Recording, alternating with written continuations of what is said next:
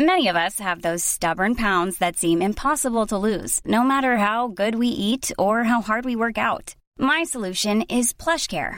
PlushCare is a leading telehealth provider with doctors who are there for you day and night to partner with you in your weight loss journey. They can prescribe FDA-approved weight loss medications like Wegovy and Zepbound for those who qualify.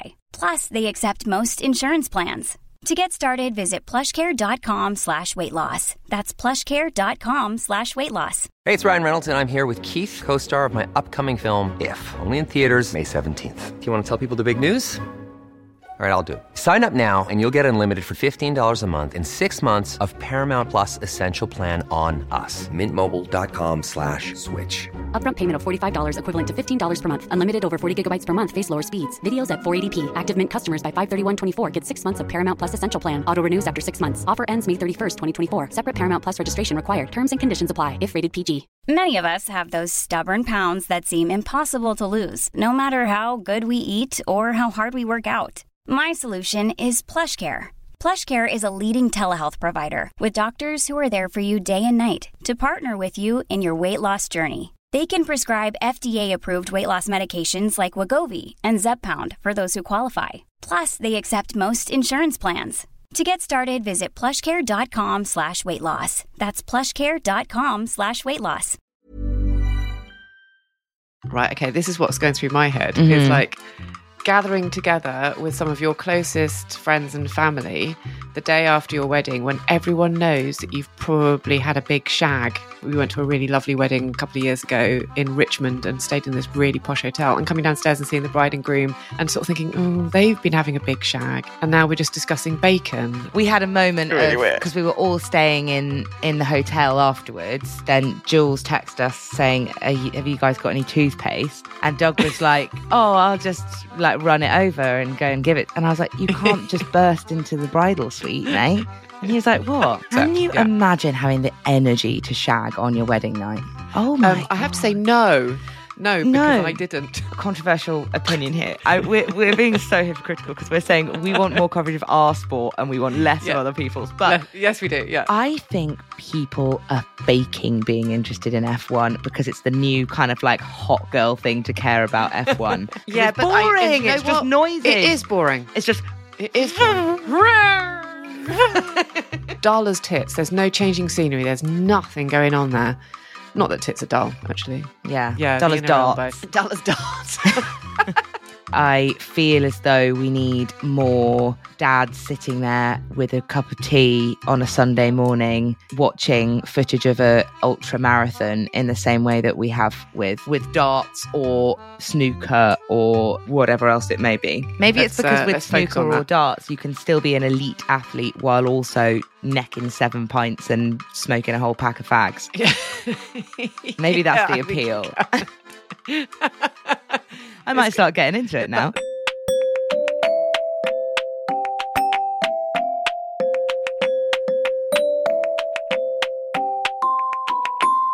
Welcome to episode 155 of the Women's Running Podcast. I'm your host, Esther Newman, and she is your other host, Holly Taylor. Holly's had a lovely non-running weekend because why not?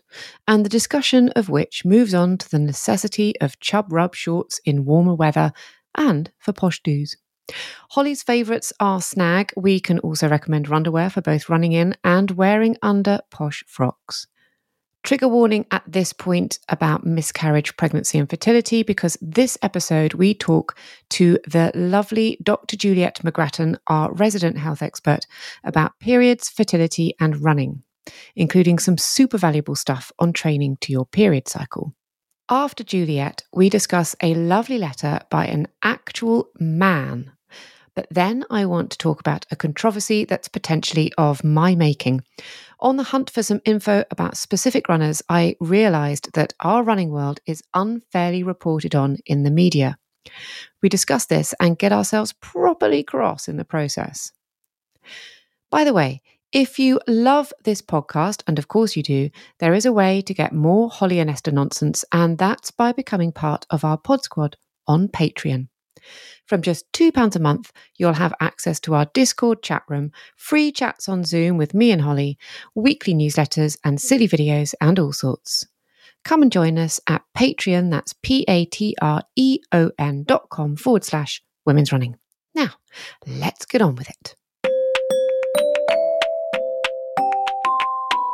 Well, tell me about your weekend then. I want to hear about the wedding. Shall we? Are we on air? Let's do it. Okay. We're on air. We're doing it. I just had the best time. So it was two of our best friends. I think you actually have very briefly met them because they came to support at the Bath Half. Yeah. I remember you saying, yeah. So Meg and Julian, friends that we've had for years, and they are so lovely. Got married. Is this where you were bridesmaid? Yes, I was a bridesmaid. Oh. So it was just the most gorgeous. I've never been a grown-up bridesmaid before. So, fun times, right? Oh my God, such fun times. I loved it. Necking Prosecco from like 11. It was just the best. And people keep bringing you Prosecco as a bridesmaid. Yeah, I think it feels like it's kind of partially your special day, but you don't have the worry of it being exactly your special day. Yeah. It's just you're a hanger-on. It's great. And it feels quite satisfying because it was like I also felt a little bit of a sense of like, and maybe if Meg's listening to this, she'll be like, "You did a shite job, mate." But I felt this kind of quite nice thing of like, "Oh, I think I did a good job." I think we made Meg she made herself have a brilliant day. She planned everything so well. And she was so laid back and just went with the flow. And it was so lovely. But I felt like we did a good little job as maids, trying to make sure that she had a good day, which made me feel satisfied at the end of it. Cause I thought, yeah, we fucking killed that, everyone. It was so good, Esther. It was so much fun. Just a gorgeous day.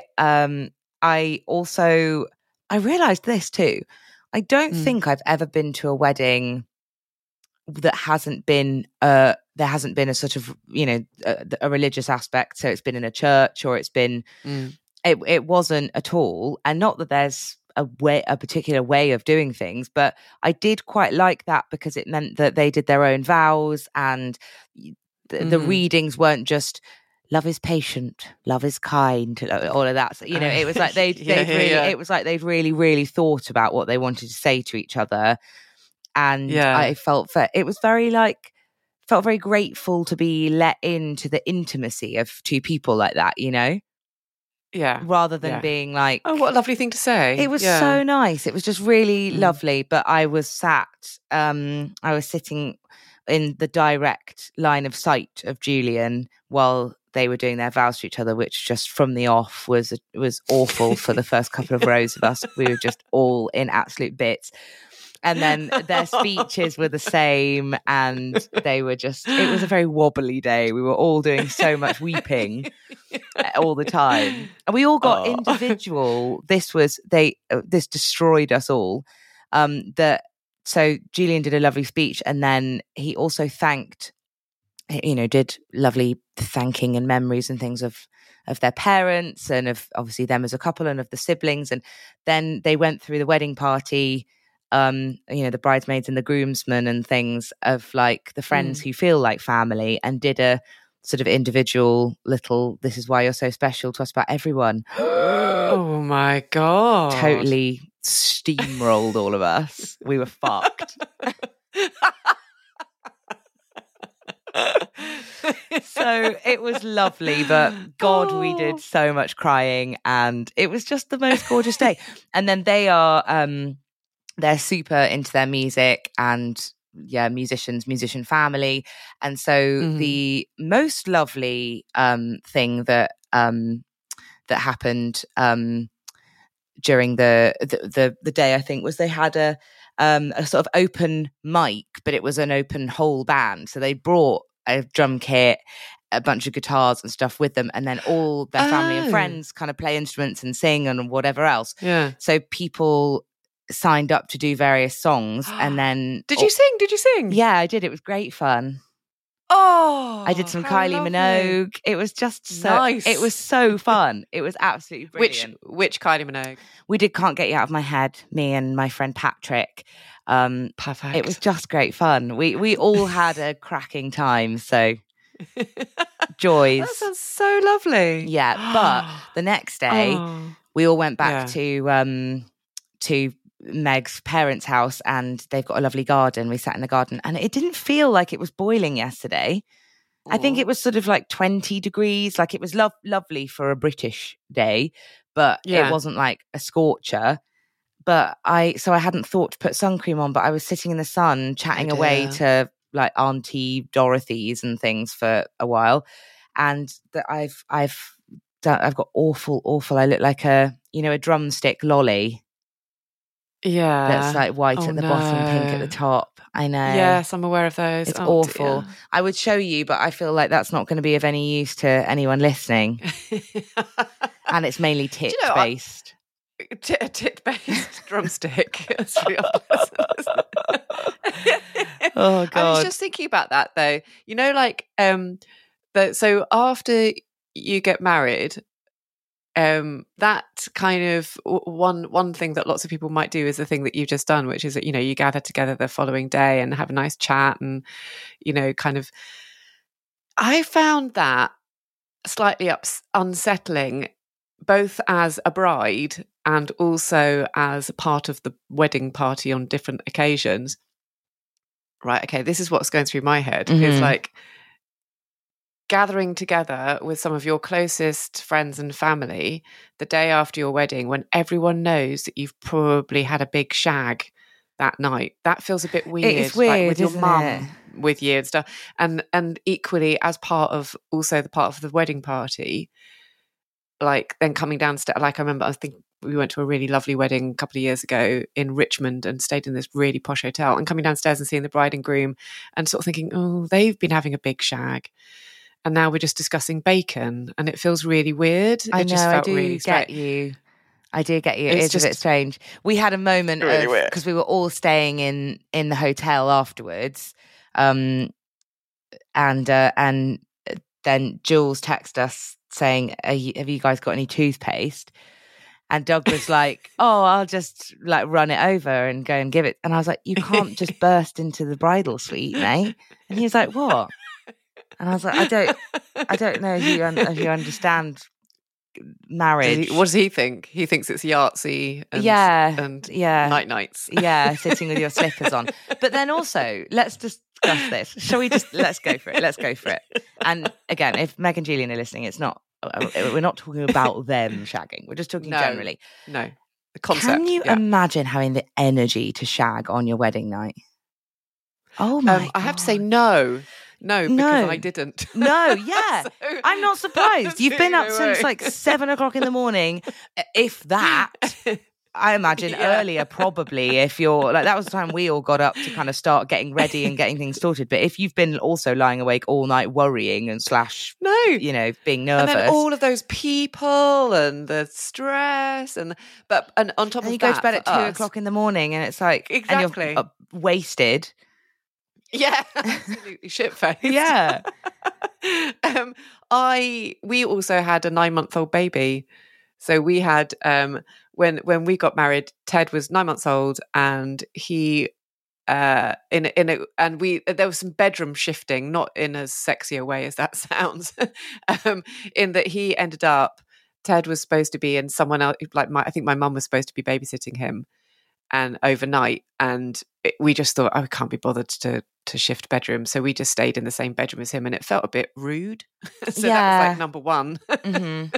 Fair. But number two were all those other reasons. So yeah, we were knackered and shit faced, and I was showing Dave my wedding pants the other day, because there was also the fact that everyone seems to assume that you're going to be wearing deeply sexy underwear, and I'm sure that some brides do wear deeply sexy underwear, but mine was not.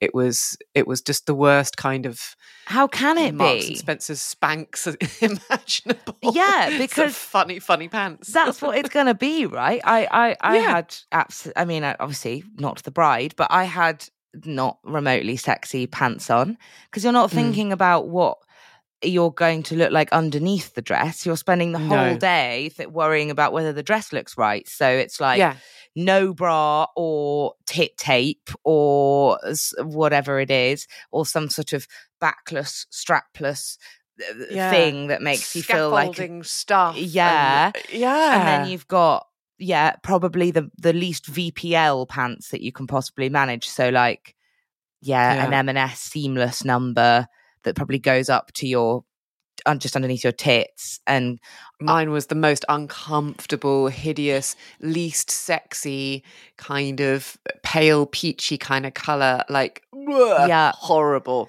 I mean, it was not conducive to sexy times. No, so sexy times were not had.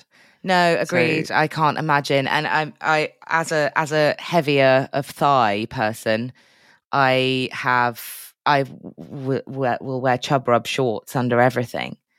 Well, there you go. And obviously I've been with Doug for a very long time, so I don't really care. Like I will happily reveal a Chub Rub short and not feel any sort of way about it. But they're not the sexiest things. And like, it's not super sexy to reveal that your underwear basically goes down to your knees. And I always think, what would happen? And anyone who does wear a good old pair of shorts under a dress or a skirt, and isn't in a long-term relationship, or has had, a time in the past where they've worn them and gone on a date or something, what do you do? Do you run into the bathroom and whip them off before anything might happen? Do you just go, these are my shorts? I have no idea. I don't know. But you know what it does remind me of is, did you see, I assume you follow Tasha Thompson from Black Girls Do Run UK on Instagram, yeah? Did you see that she went to I think it was Ascot, like the horse racy kind of thing, where people dress up posh and wear big hats. Anyway, she went there with a group of mates, and they all dressed up in their finery and looked beautiful. And she was wearing, I think, quite a kind of bright print, like a bright floral, like a pink and blue number. She looked gorgeous. And she did show on one of the, as you swiped across, she lifted up the skirt and she was wearing her underwear shorts, like her running shorts underneath. But of course, they're bright pink. That's fun. Really good. So maybe you do that. Like, I am a big fan of running shorts, and underwear actually is a great shout. But I'm a big fan of Snag. I think we've discussed Snag tights on the pod before. Yeah, they do good tights, don't they? Yeah. Nice. I really love. I really love those. I've just got the nude option because it's quite nice to have something that you can't see underneath a dress that might be a bit more see-through. Also great. Yeah. Solved a problem on that front because you can never see your pants through anything that might be a bit see-through because you've got a pair of nude tights. So so good. Good. But Snag do ones that are like bright green, spotty, bright pink, and I think maybe the answer is owning it. Yeah, statement Chub Rub shorts. Yeah, for sure. I think that's statement Chub Rub shorts. Amazing. Yeah. So tell me, anyway. I mean, I'm sitting here. That's my news. I'm here. I'm absolutely covered in an after sun balm that absolutely stinks. I know. Because I'm a little burnt, dude. Burnt to a crisp. Person. But how have you been? I'm not burnt because I've been staying inside and being boring. Working. But working. Fine. I've been doing a bit of running, just to mention running at the kind of 15-minute mark. A bit of running. Not loads and loads and loads because both of us are heading up towards holidays, aren't we? And we have so much to do. Oh my God, in fact, so I've much. written it on. I was writing about it just now on a Patreon message that I'm squeezing in running, like really elbowing it in. And yesterday I was supposed to go for a run, or not supposed to. Right. In my head, I would normally go for a run at before school drop off on a Monday. Couldn't do it yesterday because it was Ted's sports day. So and I know this is coming out after school has finished, but anyway, this is just in the nature of this recording. Sorry, guys. So that's what that's what I had. So then I thought to myself, right, I tell you what, I'll get dressed. I'll get dressed in my running gear, even though I won't be able to go running until later. But then what happened? Then I had a meeting yesterday morning, and then I had loads of work to do, and then I had a haircut booked in at 1:15 1. And so at 12:15, I was still there in my leggings, finishing off work. And I just thought, I'll go now. So, and in my head, I'm an eternal optimist. I know I don't seem like it. I know I seem like a bloody Eeyore, but I am an eternal optimist. Oh, I love to hear you say that about yourself, because I think you are as well. But I think we do play into our Bert and Ernie energy. We do a bit. We do. But I'm an eternal optimist, very similar to my dad in a kind of, when it's shitting it down and you just go, it'll brighten up. Probably clear up soon. Yeah. It'll brighten up. Absolute classic phrase on the fourth day of rain on the holiday.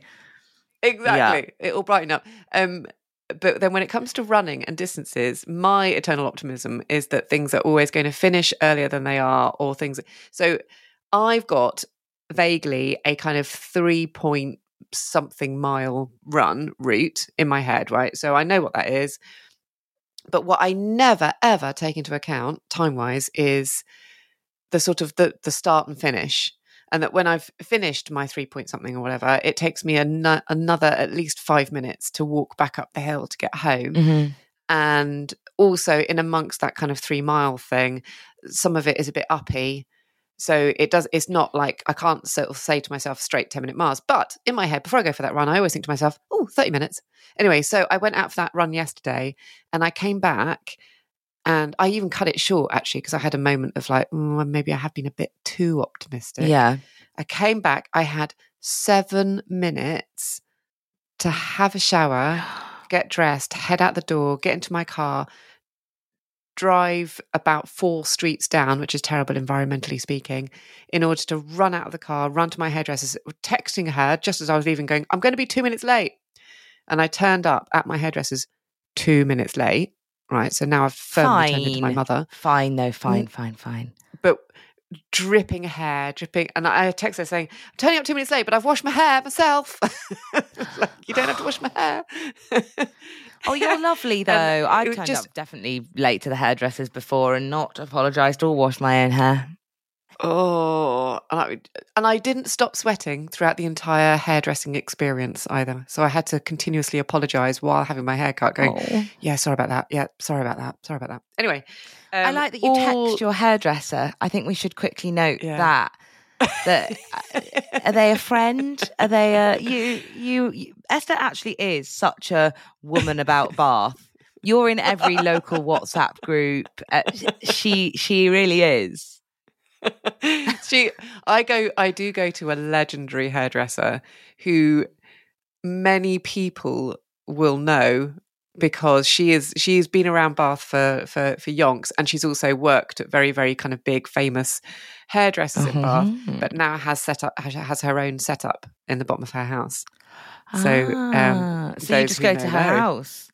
I go to her house. I really want to know what it's called, who she is, but no, can't tell you. Okay, and we've never. The thing is, what's weird is we're roughly the same age. We have never been friends in the past, but we have so many friends in common that it's when I go to get my hair cut, it's like, oh, did you hear that so and so is doing such and such, and did you know, blah blah blah.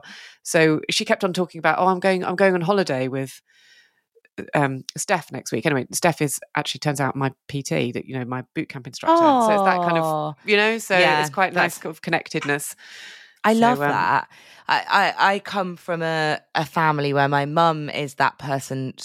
I mean, so much so that like we would be like trying to go around Morrison's on a Sunday morning, and it would take like 4 hours because she would stop and have a conversation with every person. Go, oh Emma, I have to tell you about this or whatever. And my dad is Mr. Hermit, the hermit crab.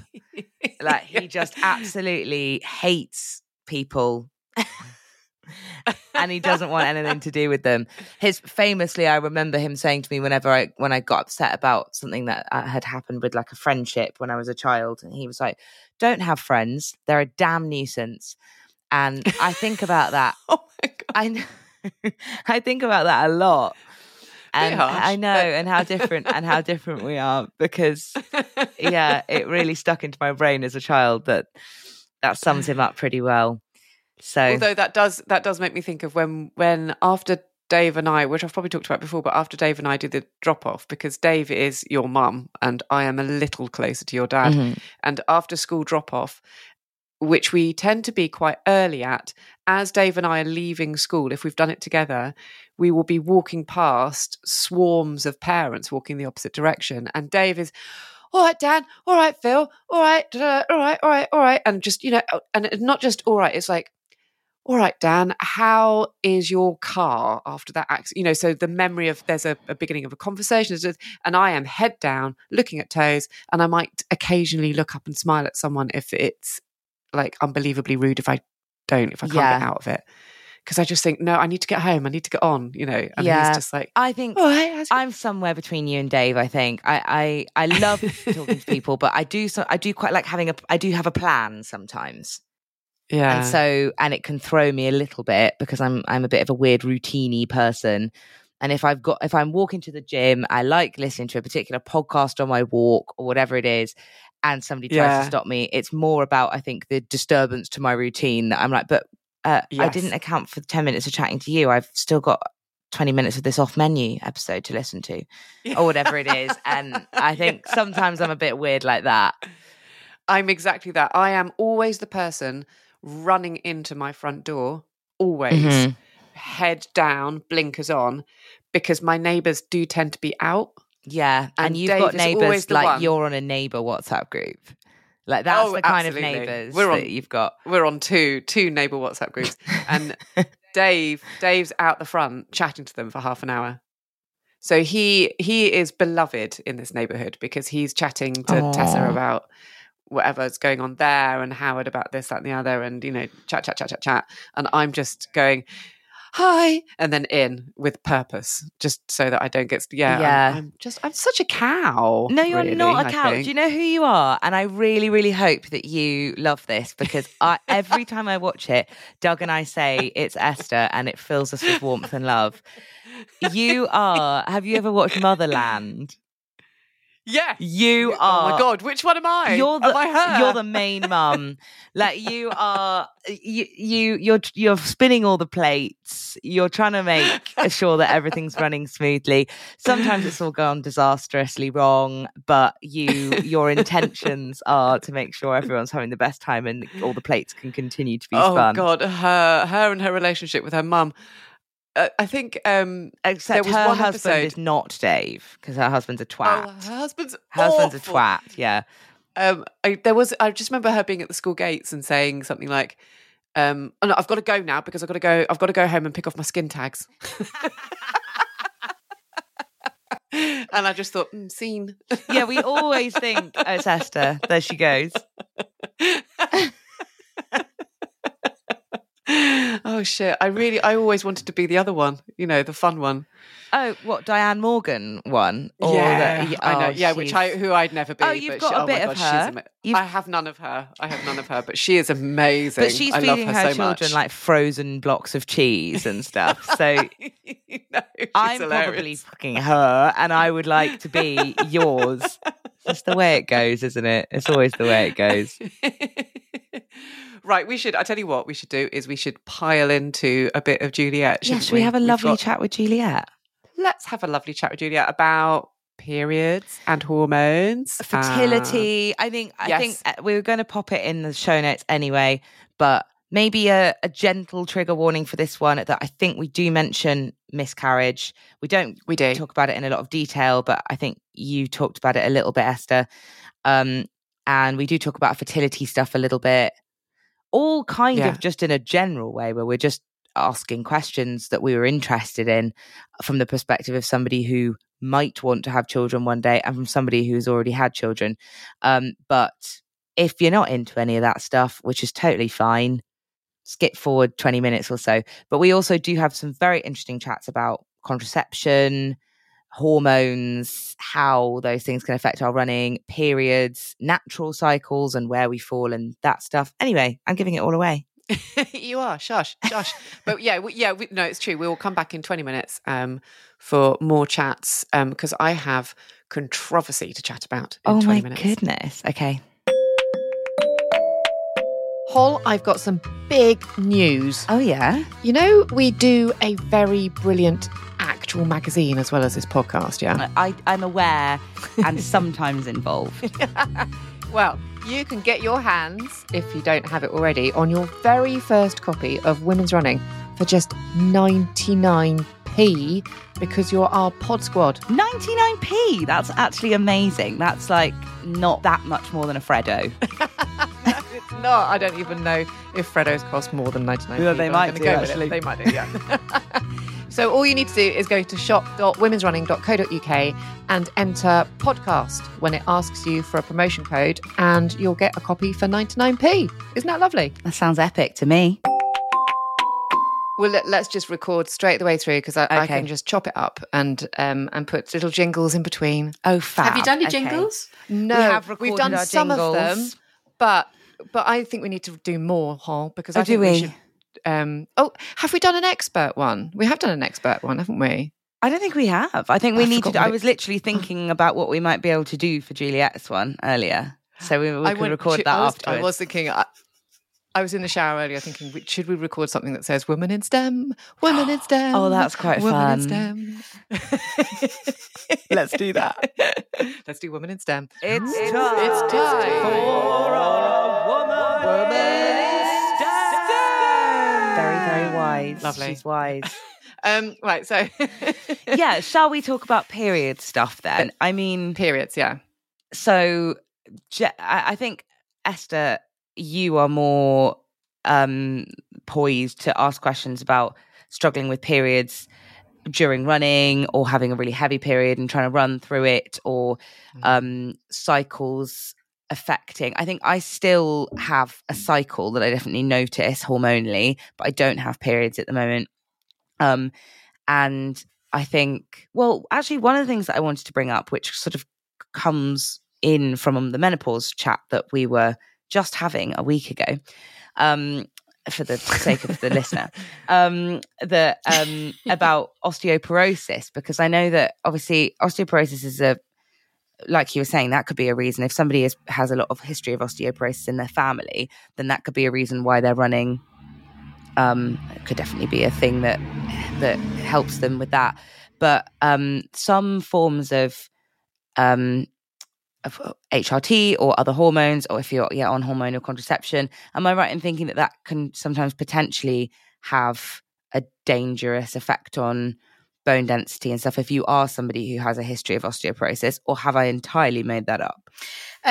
No, you haven't entirely made it up. I think you're probably thinking mostly about the injection. Oh, really? The contraceptive injection. And that's something that when your practice nurse or your doctor discusses with you about when you should start it and how long you should be on it for, and they would take into account your sort of family history and osteoporosis risk, etc. It's not a huge risk at all, but there is some evidence in using it in very young teenagers that potentially it could affect bone density a little bit. So but again, it's one of those kind of risk benefit things. But it's not. It was the other way round. I thought HRT was helped. So that's HRT, but which it will, yeah, and it can be used to help prevent osteoporosis. But the contraceptive injection, when you're just giving progesterone over a number of months, years, there was some concern about sort of very young teenagers using it. I do remember being asked, because I used to be on the contraceptive injection, and that was for 2 or 3 years, I think. Mm-hmm. And I think I do remember being asked about history of osteoporosis. I think I just assumed, therefore, that was the case for any hormonal contraception. But that's really interesting that it might be the jab. I think now I look back at being on the jab, I think that it was great for me in terms of it completely eliminated my period, which I must admit I found great, because then I didn't have to think, it just never happened. So whereas on the coil I sometimes get a bit of spotting, or whereas I never had to worry about that at all on the jab. But when I look back, I think, blimey, that was a lot of hormone that was being pumped into me every few months, and I don't know whether that can potentially have an effect on more than we realize sometimes. I think I just sort of got on with it, and I never had huge symptoms apart from feeling like I maybe found it a bit easier to put weight on, but I do anyway. And slight mood swings maybe, but then it's also hard to tell if the other option is That's a period my concern. cycle. Well, that's it. And the thing is, it's the benefits of it are in terms of being so effective. And I think that it's one of those situations where what's right for you at different points of your life changes. It might not be right for you now, but at that time, it was you made the decision. It was the right thing for you then. And for lots of young women in that situation, particularly if they're not very good at pill taking, just erratic, or just can't take pills regularly, which some people really struggle to do, then that the benefits of that would have outweighed the risks. So, but I think we need to be open to trying things at different points of our life. The contraception that we choose when we're 19 isn't necessarily going to be the thing that's going to suit us when we're 45, but we get very sort of staid, and we like to stay with what we're familiar with often. Yeah. And I just remember when I was first, I think one of my concerns was when I was first started to take the pill, which would have been the late 90s, I think. And I remember getting really, really worried about the fact that at that point there probably wasn't enough long-term studies on the effects of taking hormones for a protracted amount of time. Mm-hmm. So because the pill had only been around since the 60s, and I thought, well, there won't be that many women that had taken them for 10 years or 20 years. There's not going to be a huge amount of people. There's not enough of a kind of study group to be able to so I remember even then thinking, I don't know how long to take it for. What's it doing to me? What's the long-term effects? And I got very, very worried about that. Is there any studies now about kind of long-term effects of taking it for like a long time? Well, this is another situation where, women's research in health is lacking, because lots of these things haven't been studied for as long as we want, but if they have been studied, they haven't always been studied in the best way. So a lot of the studies are of quite low quality, so it's difficult to really get absolute answers. But things have changed even in the time when I was working as a GP, from giving the pill religiously with a week's break, the combined pill I'm talking about here, with a week's break every 3 weeks, to at the point when I was not long short of leaving general practice, to really changing to just giving it pretty much without any breaks and maybe having one every 3 months or so, because the evidence is that it's fine. And why should you have to struggle with having a bleed every month when it's not really necessary? So things have changed a lot, and there's a lot more of the kind of fit and forget contraception where you have it and it works over a long period of time. And we before those things are prescribed, they do go through rigorous tests and assessments. Nobody wants to cause harm to women. So I think I'm sure there will be more stuff coming out, but ultimately there is a lot of data in terms of safety, and the things that we're being given at the moment that, you can, everybody's situation and personal history obviously affects those risks a little bit, but for the most women, for the most of the contraceptive offerings, they're safe in the long term. Yeah, that's really good to know, because I have those same worries. Yes. Sometimes I worry about fertility, and I think I think I would I'd at least like to have the option to have children one day. And sometimes when I think about having been on a hormonal contraception for the last 11 years without a break, I worry about whether that might affect my fertility when I do decide to come off. But is there any evidence that that's a thing? No, I mean, you've still got all those follicles there. Those follicles are ready to give you eggs at the point when they're not being suppressed by contraception. And how quickly your periods return after you stop contraception can sometimes be a factor. Can take a little bit longer with certain types of contraception. For some women, it can happen the next month, but for other women, it can sort of take up to a year. So I would say if you're thinking along those lines, then planning and early, and maybe speaking to your GP early to say, I'm thinking that I would maybe like to get pregnant next year. And this is the contraception I'm currently using. Do you think I should change to something a little less strong, or something that might encourage ovulation, in preparation for next year, or, and just maybe thinking a little bit further ahead, because then it can take time for your periods to come back, and then it can take time for you to get pregnant. So I think family planning is the word, isn't it? But actually thinking, should you be making a change a little bit earlier? Okay. In anticipation. Yeah, that makes sense. That makes total sense. It does. And that's a conversation, with the doctor. So don't be afraid to have that. Basically, having conversations with the doctor is my main takeaway so far. I think so often I rely, and I'm sure there are lots of people, I mean, I was about to say of my generation, I think of all of our generation now, because we're so used to it, of just Googling things and then falling into a slight panic hole. And it is very good to remember that there are people who actually are pretty knowledgeable about all of this stuff that I could potentially book an appointment with if I needed to. It's so true. It's so true. Yeah. Because when I saw that doctor the other week, like I've done so much, as any woman that's sort of 49 has done, I've done so much Googling about kind of hormonal health and menopause and blah, blah, blah, and listen to so much stuff and podcasts and blah, blah, blah. But sitting opposite a GP for 5 minutes, I found out more than I had done from that. There was still like lots of stuff that was news to me. And I think that's kind of, it is worth bearing in mind that actually sitting opposite a very nice GP can be very rewarding. But then what about the running aspect? Yes. So with periods and also I guess with fertility as well, because that was something that worried me when I was trying to get pregnant, was running. Well, maybe we'll go for that one first. While we're talking about fertility, I think that's a really interesting question.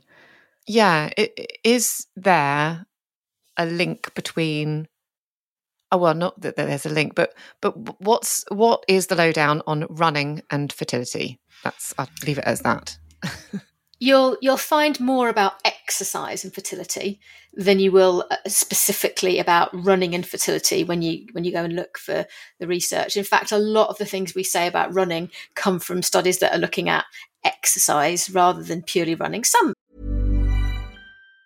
Even on a budget, quality is non-negotiable. That's why Quince is the place to score high-end essentials at 50 to 80% less than similar brands. Get your hands on buttery soft cashmere sweaters from just $60, Italian leather jackets, and so much more. And the best part about Quince, they exclusively partner with factories committed to safe, ethical, and responsible manufacturing. Elevate your style without the elevated price tag with Quince. Go to quince.com/upgrade for free shipping and 365-day returns. There's never been a faster or easier way to start your weight loss journey than with PlushCare.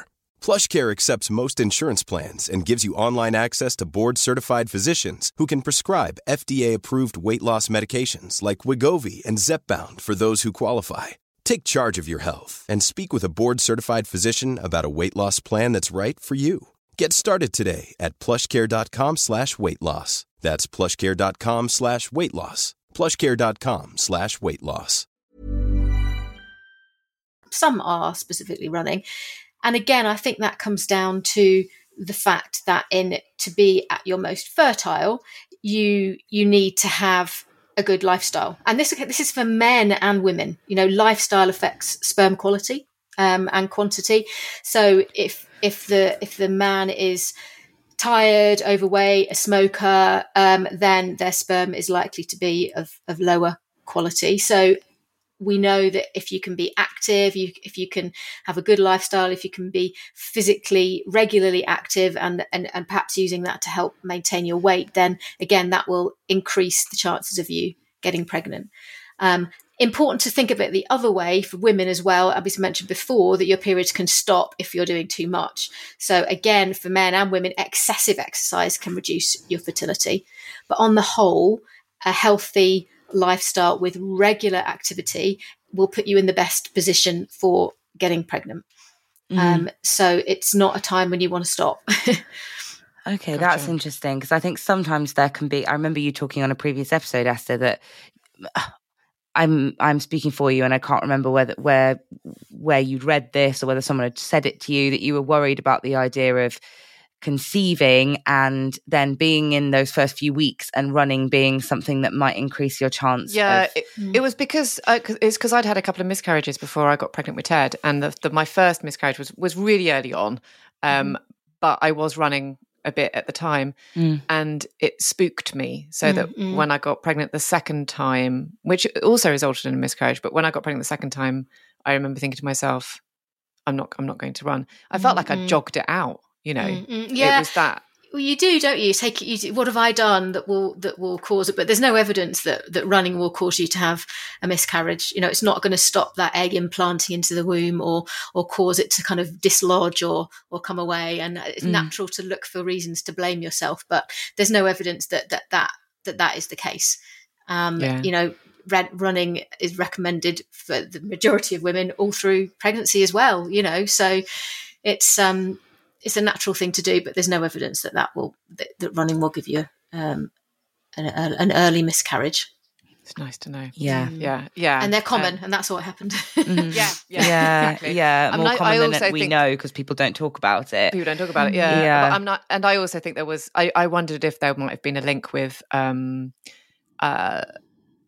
Like I've talked to Hol before about the fact that it felt like, and again, this is such an anecdotal thing, but it really felt like my body was kind of gearing up.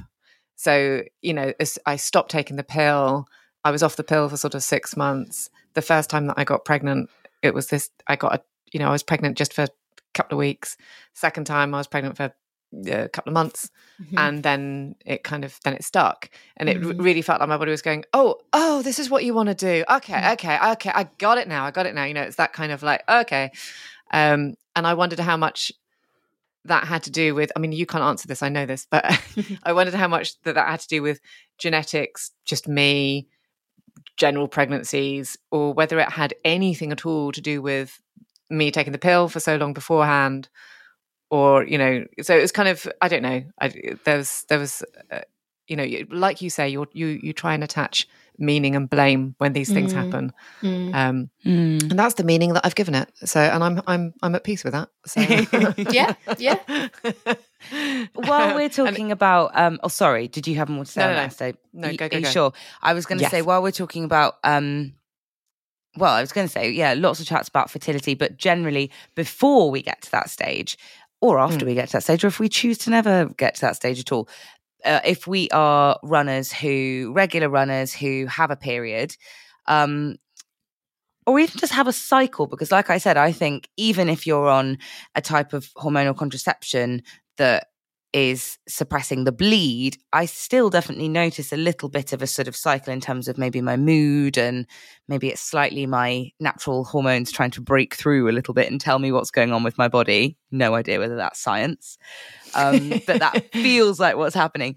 Is there a time that is best to run? You know, if we have the luxury of being able to think about when we want to do that big long training run, or the race itself, or whatever it might be that we're working up to, is there a time in our cycle that works best for running? Really interesting question with not a particularly straightforward. Well, I guess there is a straightforward answer, maybe not what the one you want to hear, but the straightforward answer is that every single woman is different. So it would be entirely wrong to give you a blanket, this part of your cycle is right for running. Obviously the hormones change. Estrogen is the dominant hormone in the first half of the cycle, and progesterone is the dominant hormone in the second half of the cycle. And there are some women that find they feel different at different points of the cycle, and that can affect how motivated they feel, what their body temperature's like, whether they feel bloated, whether they're able to run. And, you know, previously there's been a lot of sort of, the first half is better for intense things and strength, and the second half is better for endurance. But when you look at actually a lot of the medical studies that look at performance, and what I mean by performance is the way the body's actually functioning. So your heart rate, your oxygen consumption, etc. And they've done that on athletes, and they've looked through the cycle, and there's been very, very limited difference in their performance through the cycle. So if you're an elite athlete, you might get a couple of percentage difference by at different times of your cycle, which might be enough as an elite athlete to make a difference. But for us kind of, I know we're encouraged to call ourselves athletes, but I do struggle with that. But for recreational runners, the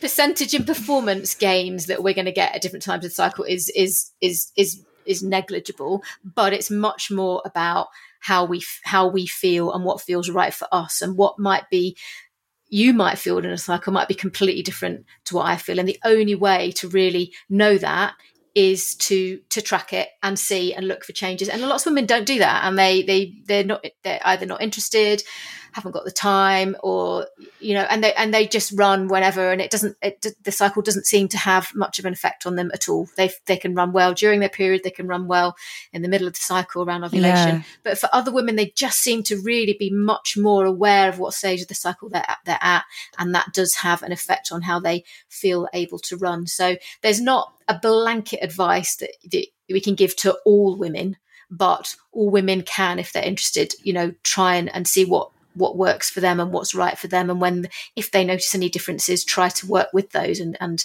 benefit from those, really. Yeah. I think that's so interesting. There was, I'm sure we asked, I know we asked our audience when, like, what their experience was of like running and periods, and when they felt that they ran their best or their worst. And the answers were across the board, so varied. And it was just like, oh, I run my best, during ovulation, or I run my best on the day I start my period. And I remember speaking to Sophie Power, and she said that she ran her very best when on the first day of her period, always, because she was talking about period products, and obviously, having to manage that is a bit of a nightmare. And I think that's fascinating, because none of my experiences ever matched another woman when I've. So I always find it very interesting when you got things like, apps that are built around cycle tracking and mapping and all that kind of stuff. And I just sort of think, I don't think that fits with my experience. Well, they're useful. Don't get me wrong. I think they're amazing, and they can really make you feel empowered to look at your own life and what changes you want to make.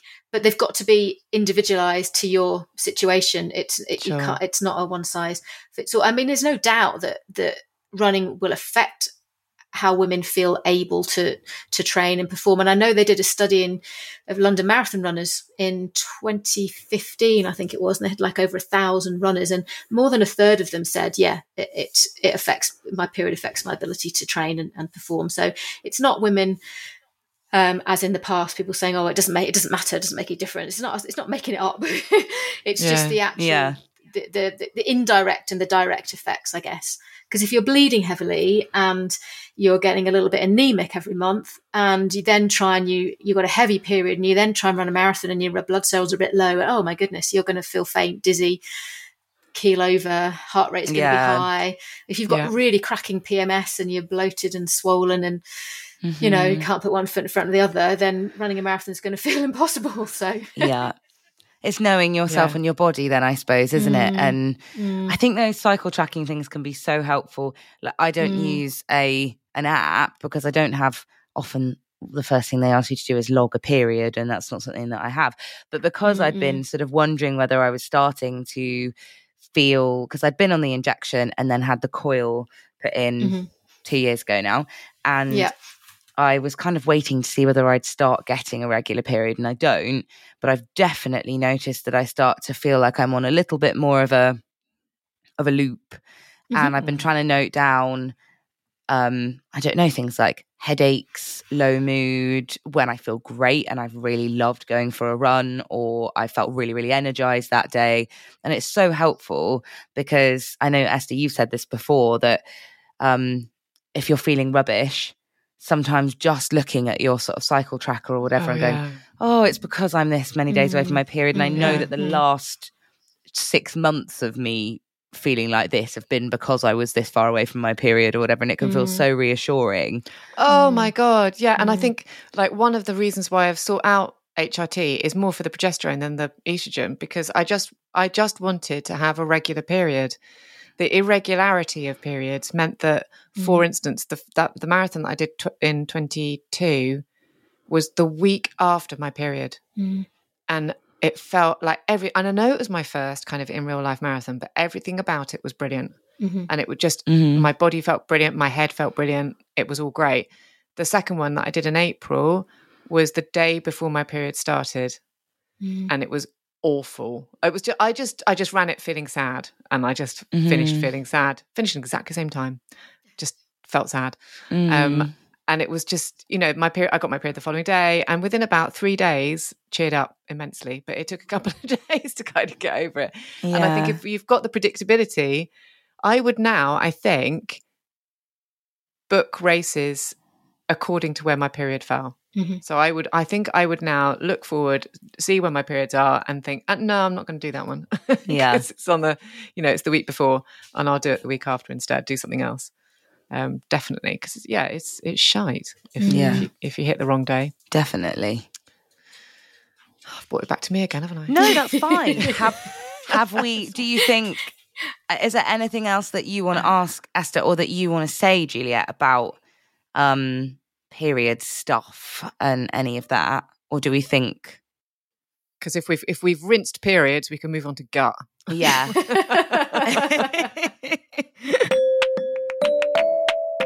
Hol, haven't you always dreamt of crossing that iconic finish line on the Mall with Buckingham Palace behind you and a well-earned medal in your grasp? Well, of course, but the 26.2 miles that you've got to run before you get there, not so much. Yeah, fair enough. But I'm not talking about the London Marathon.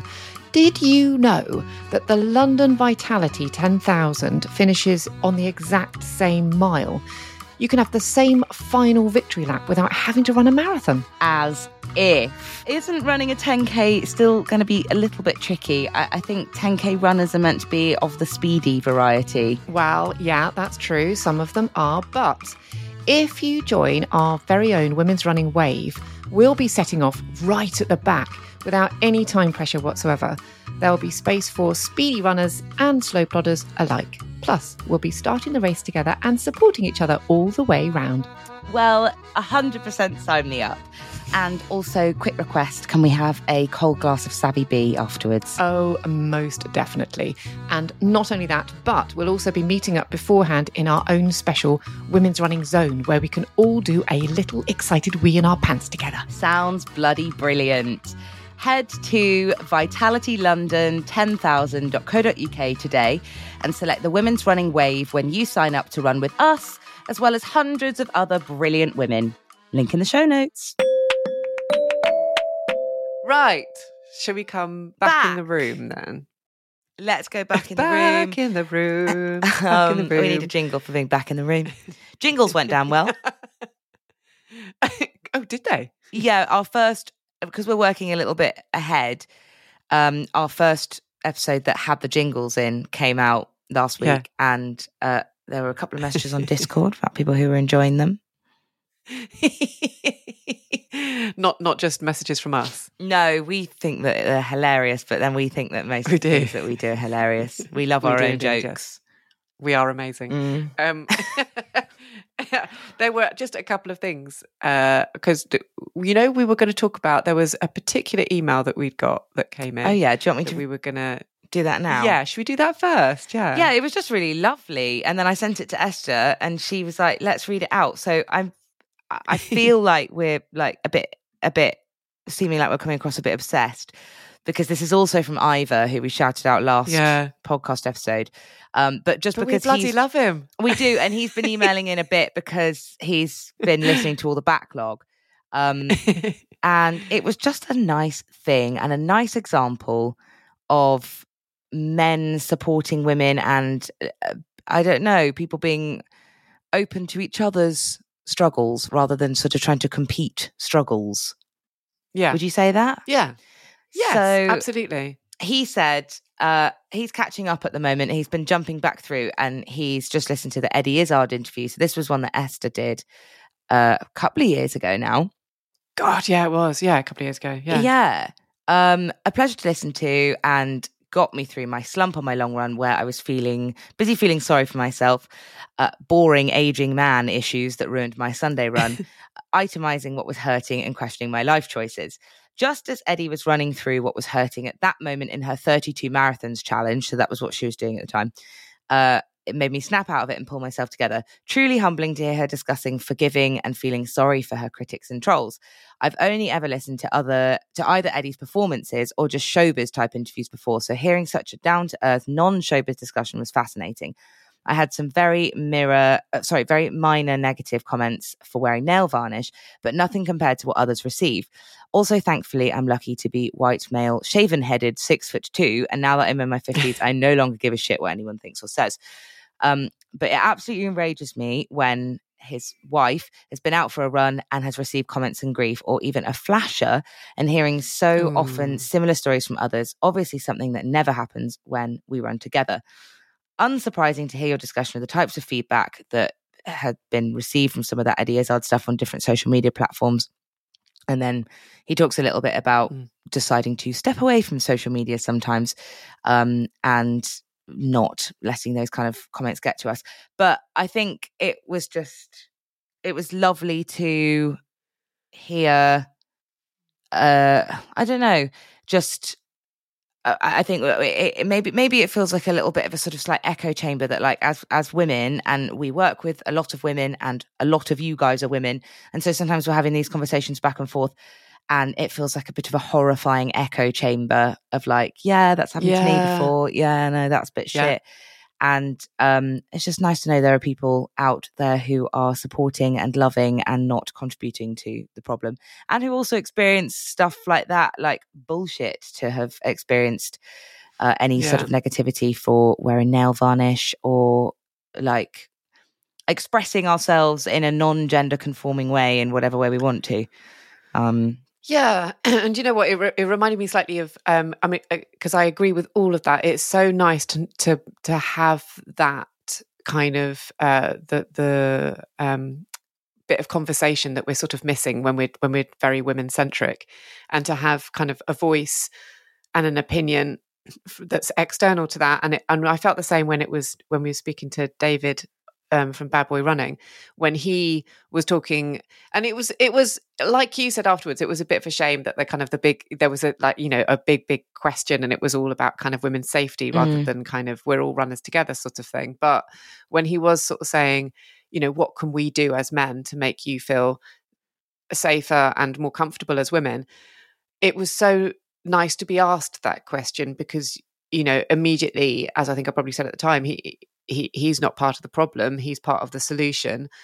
And it's lovely, because we are in this echo chamber, to hear from men, because we, you know, you can, like you say, you can build up this kind of dialogue where we're just going, the bastards, you know, and actually to hear from very, very lovely men who are like, you know, actually our experience is this, and, you know, what can we do to help? And, you know, we're hearing from really good feminists here. It's just it's a really nice experience. So it's thumbs up to either. Yeah, thumbs up to either. Thank you so much for writing in, and do go and listen to the episode that Esther did with Eddie Izzard. It was a couple of years ago, but it was while she was doing 32 marathons in how many days? Well, it was within a month or something. But I was bloody mental. You know what I was like, because, you know, Eddie Izzard was such a huge hero of mine. So just to do it, was like, oh my god, amazing times, and a lovely episode, that does talk about lots of, personal and very interesting stuff. Yeah. It was amazing to do. Amazing.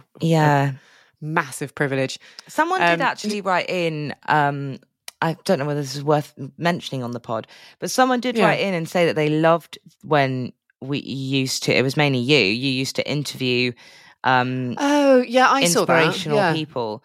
It's just the one comment that we've had about that. But if you are in agreement, then give us a shout. I mean, it is mostly just me and Esther rattling on these days. And if there's anybody that people would like to hear more from, or I don't know. Yeah? Shall I say that? Yeah. Or shall we cut this out? I think you should. No, I don't see why we can't have, you know, crazy famous runners in the section where we've just chatted to Juliet. Yeah, for instance. exactly. There's no reason why we can't do that. Yeah. So, if there are people that you'd like us to talk to, then we will talk to them. Yeah. If if they're fun. Yeah, exactly. With your For fun times. with your data, you tell us that you have quite been enjoying these episodes. I don't mean in a weird, Yes. creepy, we're stalking you way. I mean just in terms of how many people listen to them. But yeah, obviously you always do tell us with your words as well if you want something in particular. WR Podcast at anthem.co.uk.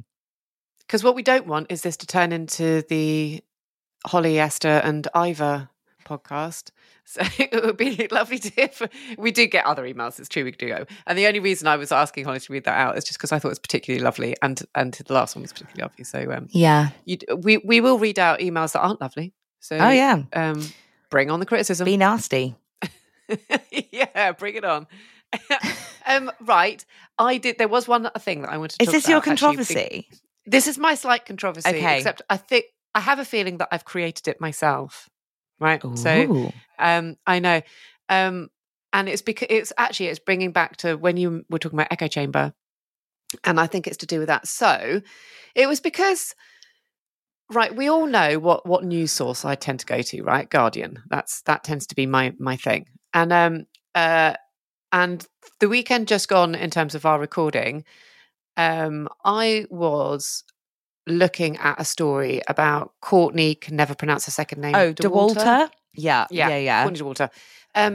So she's just done her second 100-mile race. I was just in reading 3 weeks, about it this right? morning. Yeah, because she did the, is it Western States? Is that what it's called that she did? Yes, Yeah. well done. Yeah, I say that because I'm saying well done in a very patronising way, only because I had to write it down so I could remember it. But Nice. I only know because I wrote a news story about it and then immediately short-term memory obliterated it from my mind. So So I know, because I've written some notes here, I know that she had run Western States 3 weeks ago. It was a 100-mile race and she did it in 15 and a half hours-ish.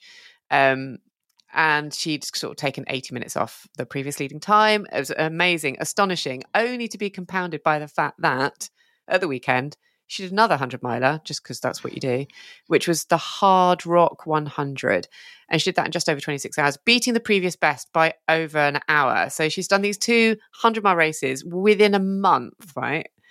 Now, Wild. if you go on The Guardian, you find they have reported on the first one, but they hadn't, as of yesterday evening, they hadn't reported on the second, which I thought was kind of possibly the bigger story. But more to the point, I couldn't find it at all. I couldn't even find the first one at all. So if you go on Guardian and you go to sports, it doesn't even, like on the top bar where it kind of lists the main sports, it doesn't even have athletics up there. And I noticed this was an issue when we were in the Olympics, that I couldn't find out, and without having to scroll down, you can't find the Olympics up there. So maybe they'll do something temporary when it does come to the next, like the Commonwealth Games or the Olympics. But anyway, so athletics isn't up there. So it's not on a drop down. It's not on those top. So you have to scroll, and you have to go past all of the football, all the cricket, all the rugby, It even on that top bar, it even includes US sports. US sports, so, baseball and whatever, all of that is, it turns out, more popular than athletics. And athletics is everything. It's like not just the running, but, it's your throwing stuff and your jumping stuff and It's not there. So it's really weird. There was even, I noticed as I was scrolling through, there was a story on darts. Darts came up higher than athletics, right? Blimey. Isn't that weird? Yeah. Isn't that weird? I definitely grew up in a household where athletics was the most exciting sport, I think. Well, yeah, because, yes, and I, likewise, actually. Like you say, I guess, because it encompasses football, so many things. But yeah, the track and field thing does encompass loads. Yeah. But so on The Guardian, it's down right at the bottom. You do have to scroll down a couple of meters worth of content. Mm-hmm. And it's under other sports. And then there's athletics, which is next to netball and chess, right? Oh my God, should we campaign? I can campaign even further than this, right? So I got there. I love you slagging off The Guardian, by the way. This is a twist none of us saw coming. No, I know, right? I can also slag off The Sun because I did, for the purposes of research yesterday, and I'm really worried about my algorithms now. I went onto The Sun to see if they could do better. There's literally nothing, zero, nothing at all. So I went through, there was nothing. There was nothing. And there was just so many boobs. I can't even begin to tell you how many boobs under all the sports stories. So what they've done is they've tried to find like the most glamorous tennis players, for instance, or the most glamorous wrestlers. So you're scrolling through what you think is going to be sport and it's just tits all the way down. Oh my God. It's really weird. So, I mean, mostly clothed as far as I could tell, but scantily so. Sport so is tits. nothing. You heard it here Sport first. is tits. So there was nothing at all on the Sun. So then I tried BBC. So then you do get athletics on the top row. Yeah, I was going to say, you do. Yeah. I use that mostly if I'm doing news. I think that's where you kind of have to go. And there's lots of athletics news stories. But, okay, so my thing is that in the context of doing this, I wasn't kind of doing it to shame Guardian, BBC, Sun or whatever about lack of athletics reporting. I guess it was to acknowledge that in our echo chamber, we're used to celebrating, writing news stories about, being really excited about lots and lots and lots of incredible athletic sporting achievements that the rest of the world don't know about, right? And I was thinking about Courtney Dauwalter and thinking about how, for us, it's like, fucking hell, that's amazing. Think about even think about the spine race, right, in January. Yeah. And think about how huge that is in our little world, which I never thought was little until suddenly yesterday. It suddenly came up. So the spine race, not in The Guardian. It not even mentioned in The Guardian. So they didn't even talk about Damien Hall and record breaking and nothing. I do remember that they covered Jasmine Paris in 2019. It's got quite a nice story to it, hasn't it, I suppose? But yeah, but not nice in itself. And I mean, compare. I appreciate that this comes from what people like. Obviously, the spine race, for example, isn't televised. And as far as I'm aware, whereas if you think about like the Wimbledon coverage from over the weekend, non-stop bloody tennis. And people were watching the tennis stuff. I don't know.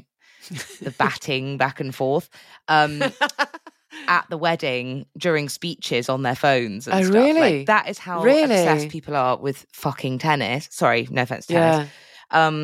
I guess when you think sort of comparatively, so maybe athletics needs its big running. Or this is that was my thing. The spine race or something, like, does this stuff fall under athletics? If we're talking long trail running.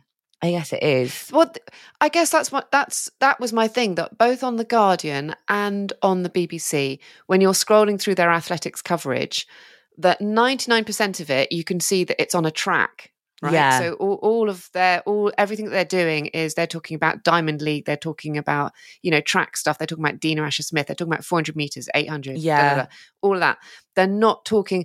So aside really from the London Marathon and a bit of the Great North Run, like these huge feats of endurance are not necessarily reported on unless something incredible happens. So unless, unless a Brit comes first, and I'm talking about British, first kind of news sites, unless, a Brit comes first, or unless there's something incredible like Jasmine Paris, so a British woman comes first, or, unless these things happen, then these huge things are happening with quite huge kind of amounts of people. Mass participation events are happening that the rest of the world don't know about. Yeah.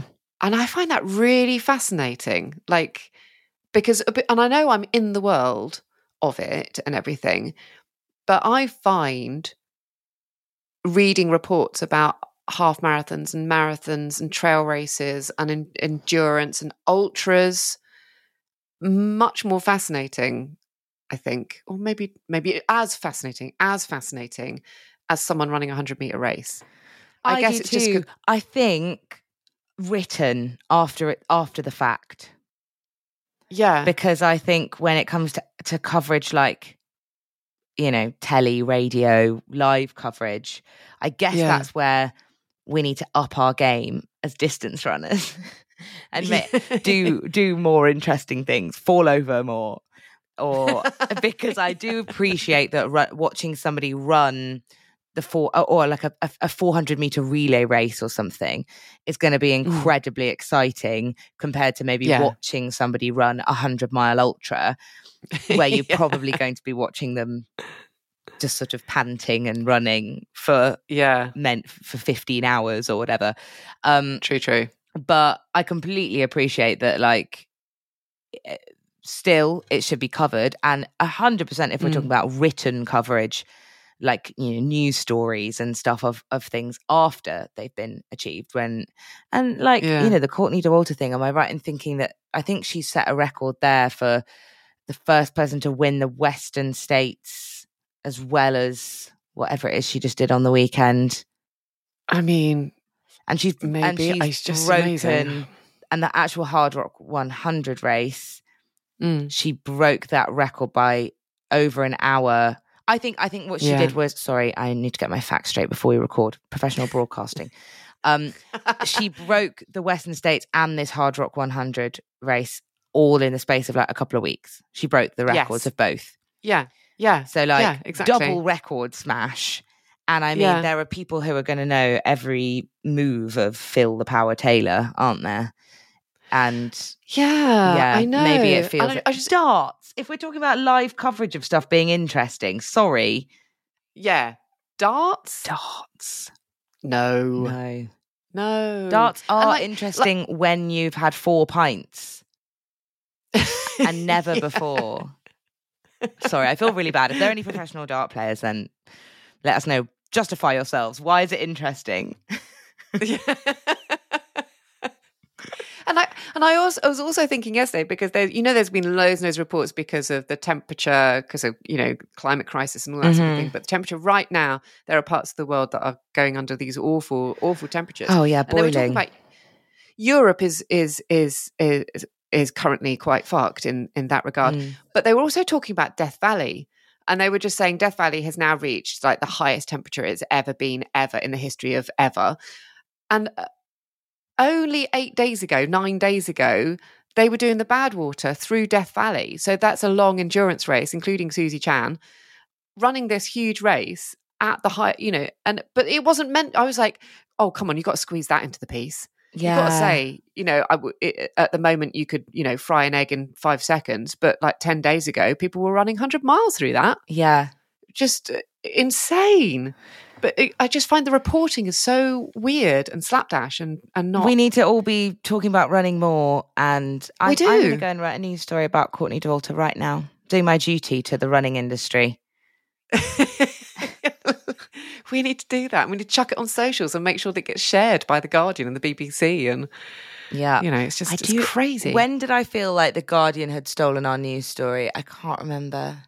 Once, a very nice, proud moment that I remember having was getting up on Sunday morning to do the coverage for the London Marathon and then getting more engagement on our social media coverage of it than The Guardian did on theirs. That was quite fun. I mean, I felt quite good about that. That's a huge win. Yeah, that's great. I felt quite good about that. Anyway, we really love The Guardian. We do. If they'd like to sponsor a podcast. Yeah. I listen to Today in Focus all the time, so please, we don't mean this in a horrible way, but we all need to talk about running more. We do. It's true. Because it's interesting. My dad watches snooker all day, and it is the equivalent to watching paint dry. And I think, come on, if people are doing that, then let's get some interesting coverage of some of these events going on. Yeah, I feel the shut same Mike Higgins up, or whatever his name is, then let's do it. I feel the same about F1. People are okay. Controversial opinion here. We're being so hypocritical because we're saying we want more coverage of our sport and we want less of other people's. But yes, we do. Yeah, I think people are faking being interested in F1 because it's the new kind of like hot girl thing to care about F1. Because so many people that I know on Instagram and stuff, and I don't know whether they maybe listen to the podcast, who knows? But like friends from school or like people that I vaguely know. Posting about F1 like it's their life all of a sudden over the last like year or so. I really feel like people are like, it's become For the me, new it thing to feels like- care about it, and so they're Yeah. like in a bit of a cultural phenomenon way, rather than because they've maybe, which is fine, good, have a renaissance, a bit like in the same way maybe that like women's football has had a big boom at the moment. There's nothing wrong with people jumping on a lovely bandwagon of sport because they're like, this, everyone's talking about this, I've got to get a piece of this. But I feel like loads of people are faking it. Yeah, it's but boring. you know It's just what? noises. It is boring. It's just It is boring. it's boring. They're just going round and round and Yeah. round. They're not even going anywhere. Like, but the thing about F1 that I think my thing about that is I've known quite a few people that have been into it for a very, very long time, and it feels like a religion. Oh, So really? it's like you're obsessed or you're not. Absolutely, Mhm. absolutely obsessed and totally focused on just that one thing. And I do think it's crazy because it is like, and it's just circles and circles and circles. I mean, just dull as tits. There's no changing scenery. There's nothing going on there. Not that tits are dull, actually. They're quite interesting. But definitely more really interesting. Why do we say that? Dull as I don't know.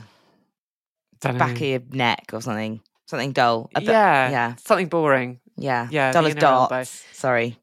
Dull as darts. Dull as ditch water, my dad always used to say.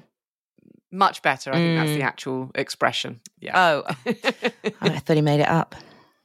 No, the tits has been inserted at some point by someone that didn't like tits very much.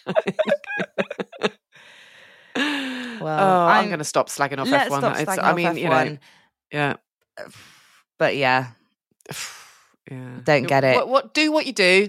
Watch what you want. It's fine. But we just need to do more running. And we need a bit more coverage thing. of it because, how are people? Yeah. You cannot be what you cannot see. Yeah. And I yes. and I think wisdom for today. And I think, if we want to see more Courtney DeWalters on the telly, absolutely smart. We want to see more dads and mums, but I'm specifically thinking of my dad spending 5 hours watching people put different coloured balls into different nets in corners of a green table. I feel as though we need more dads sitting there with a cup of tea on a Sunday morning watching footage of a ultra marathon in the same way that we have with darts or snooker or whatever else it may be.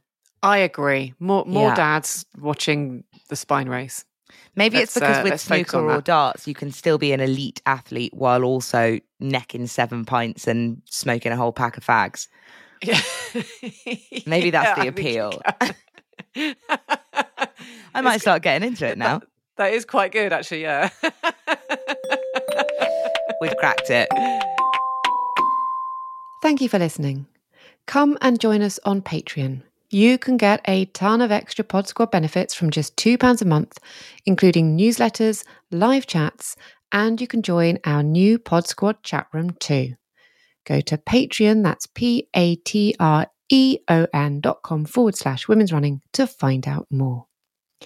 This podcast was recorded over Zencaster.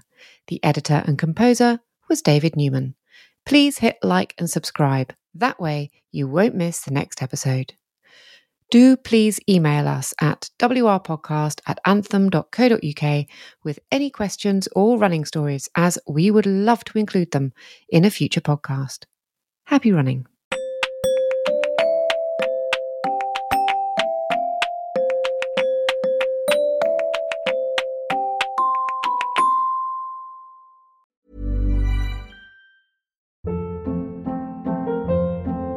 Hold up. What was that? Boring. No flavor. That was as bad as those leftovers you ate all week. Keke Palmer here, and it's time to say hello to something fresh and guilt-free. Hello Fresh. Jazz up dinner with pecan-crusted chicken or garlic butter shrimp scampi. Now that's music to my mouth. Hello Fresh. Let's get this dinner party started. Discover all the delicious possibilities at hellofresh.com.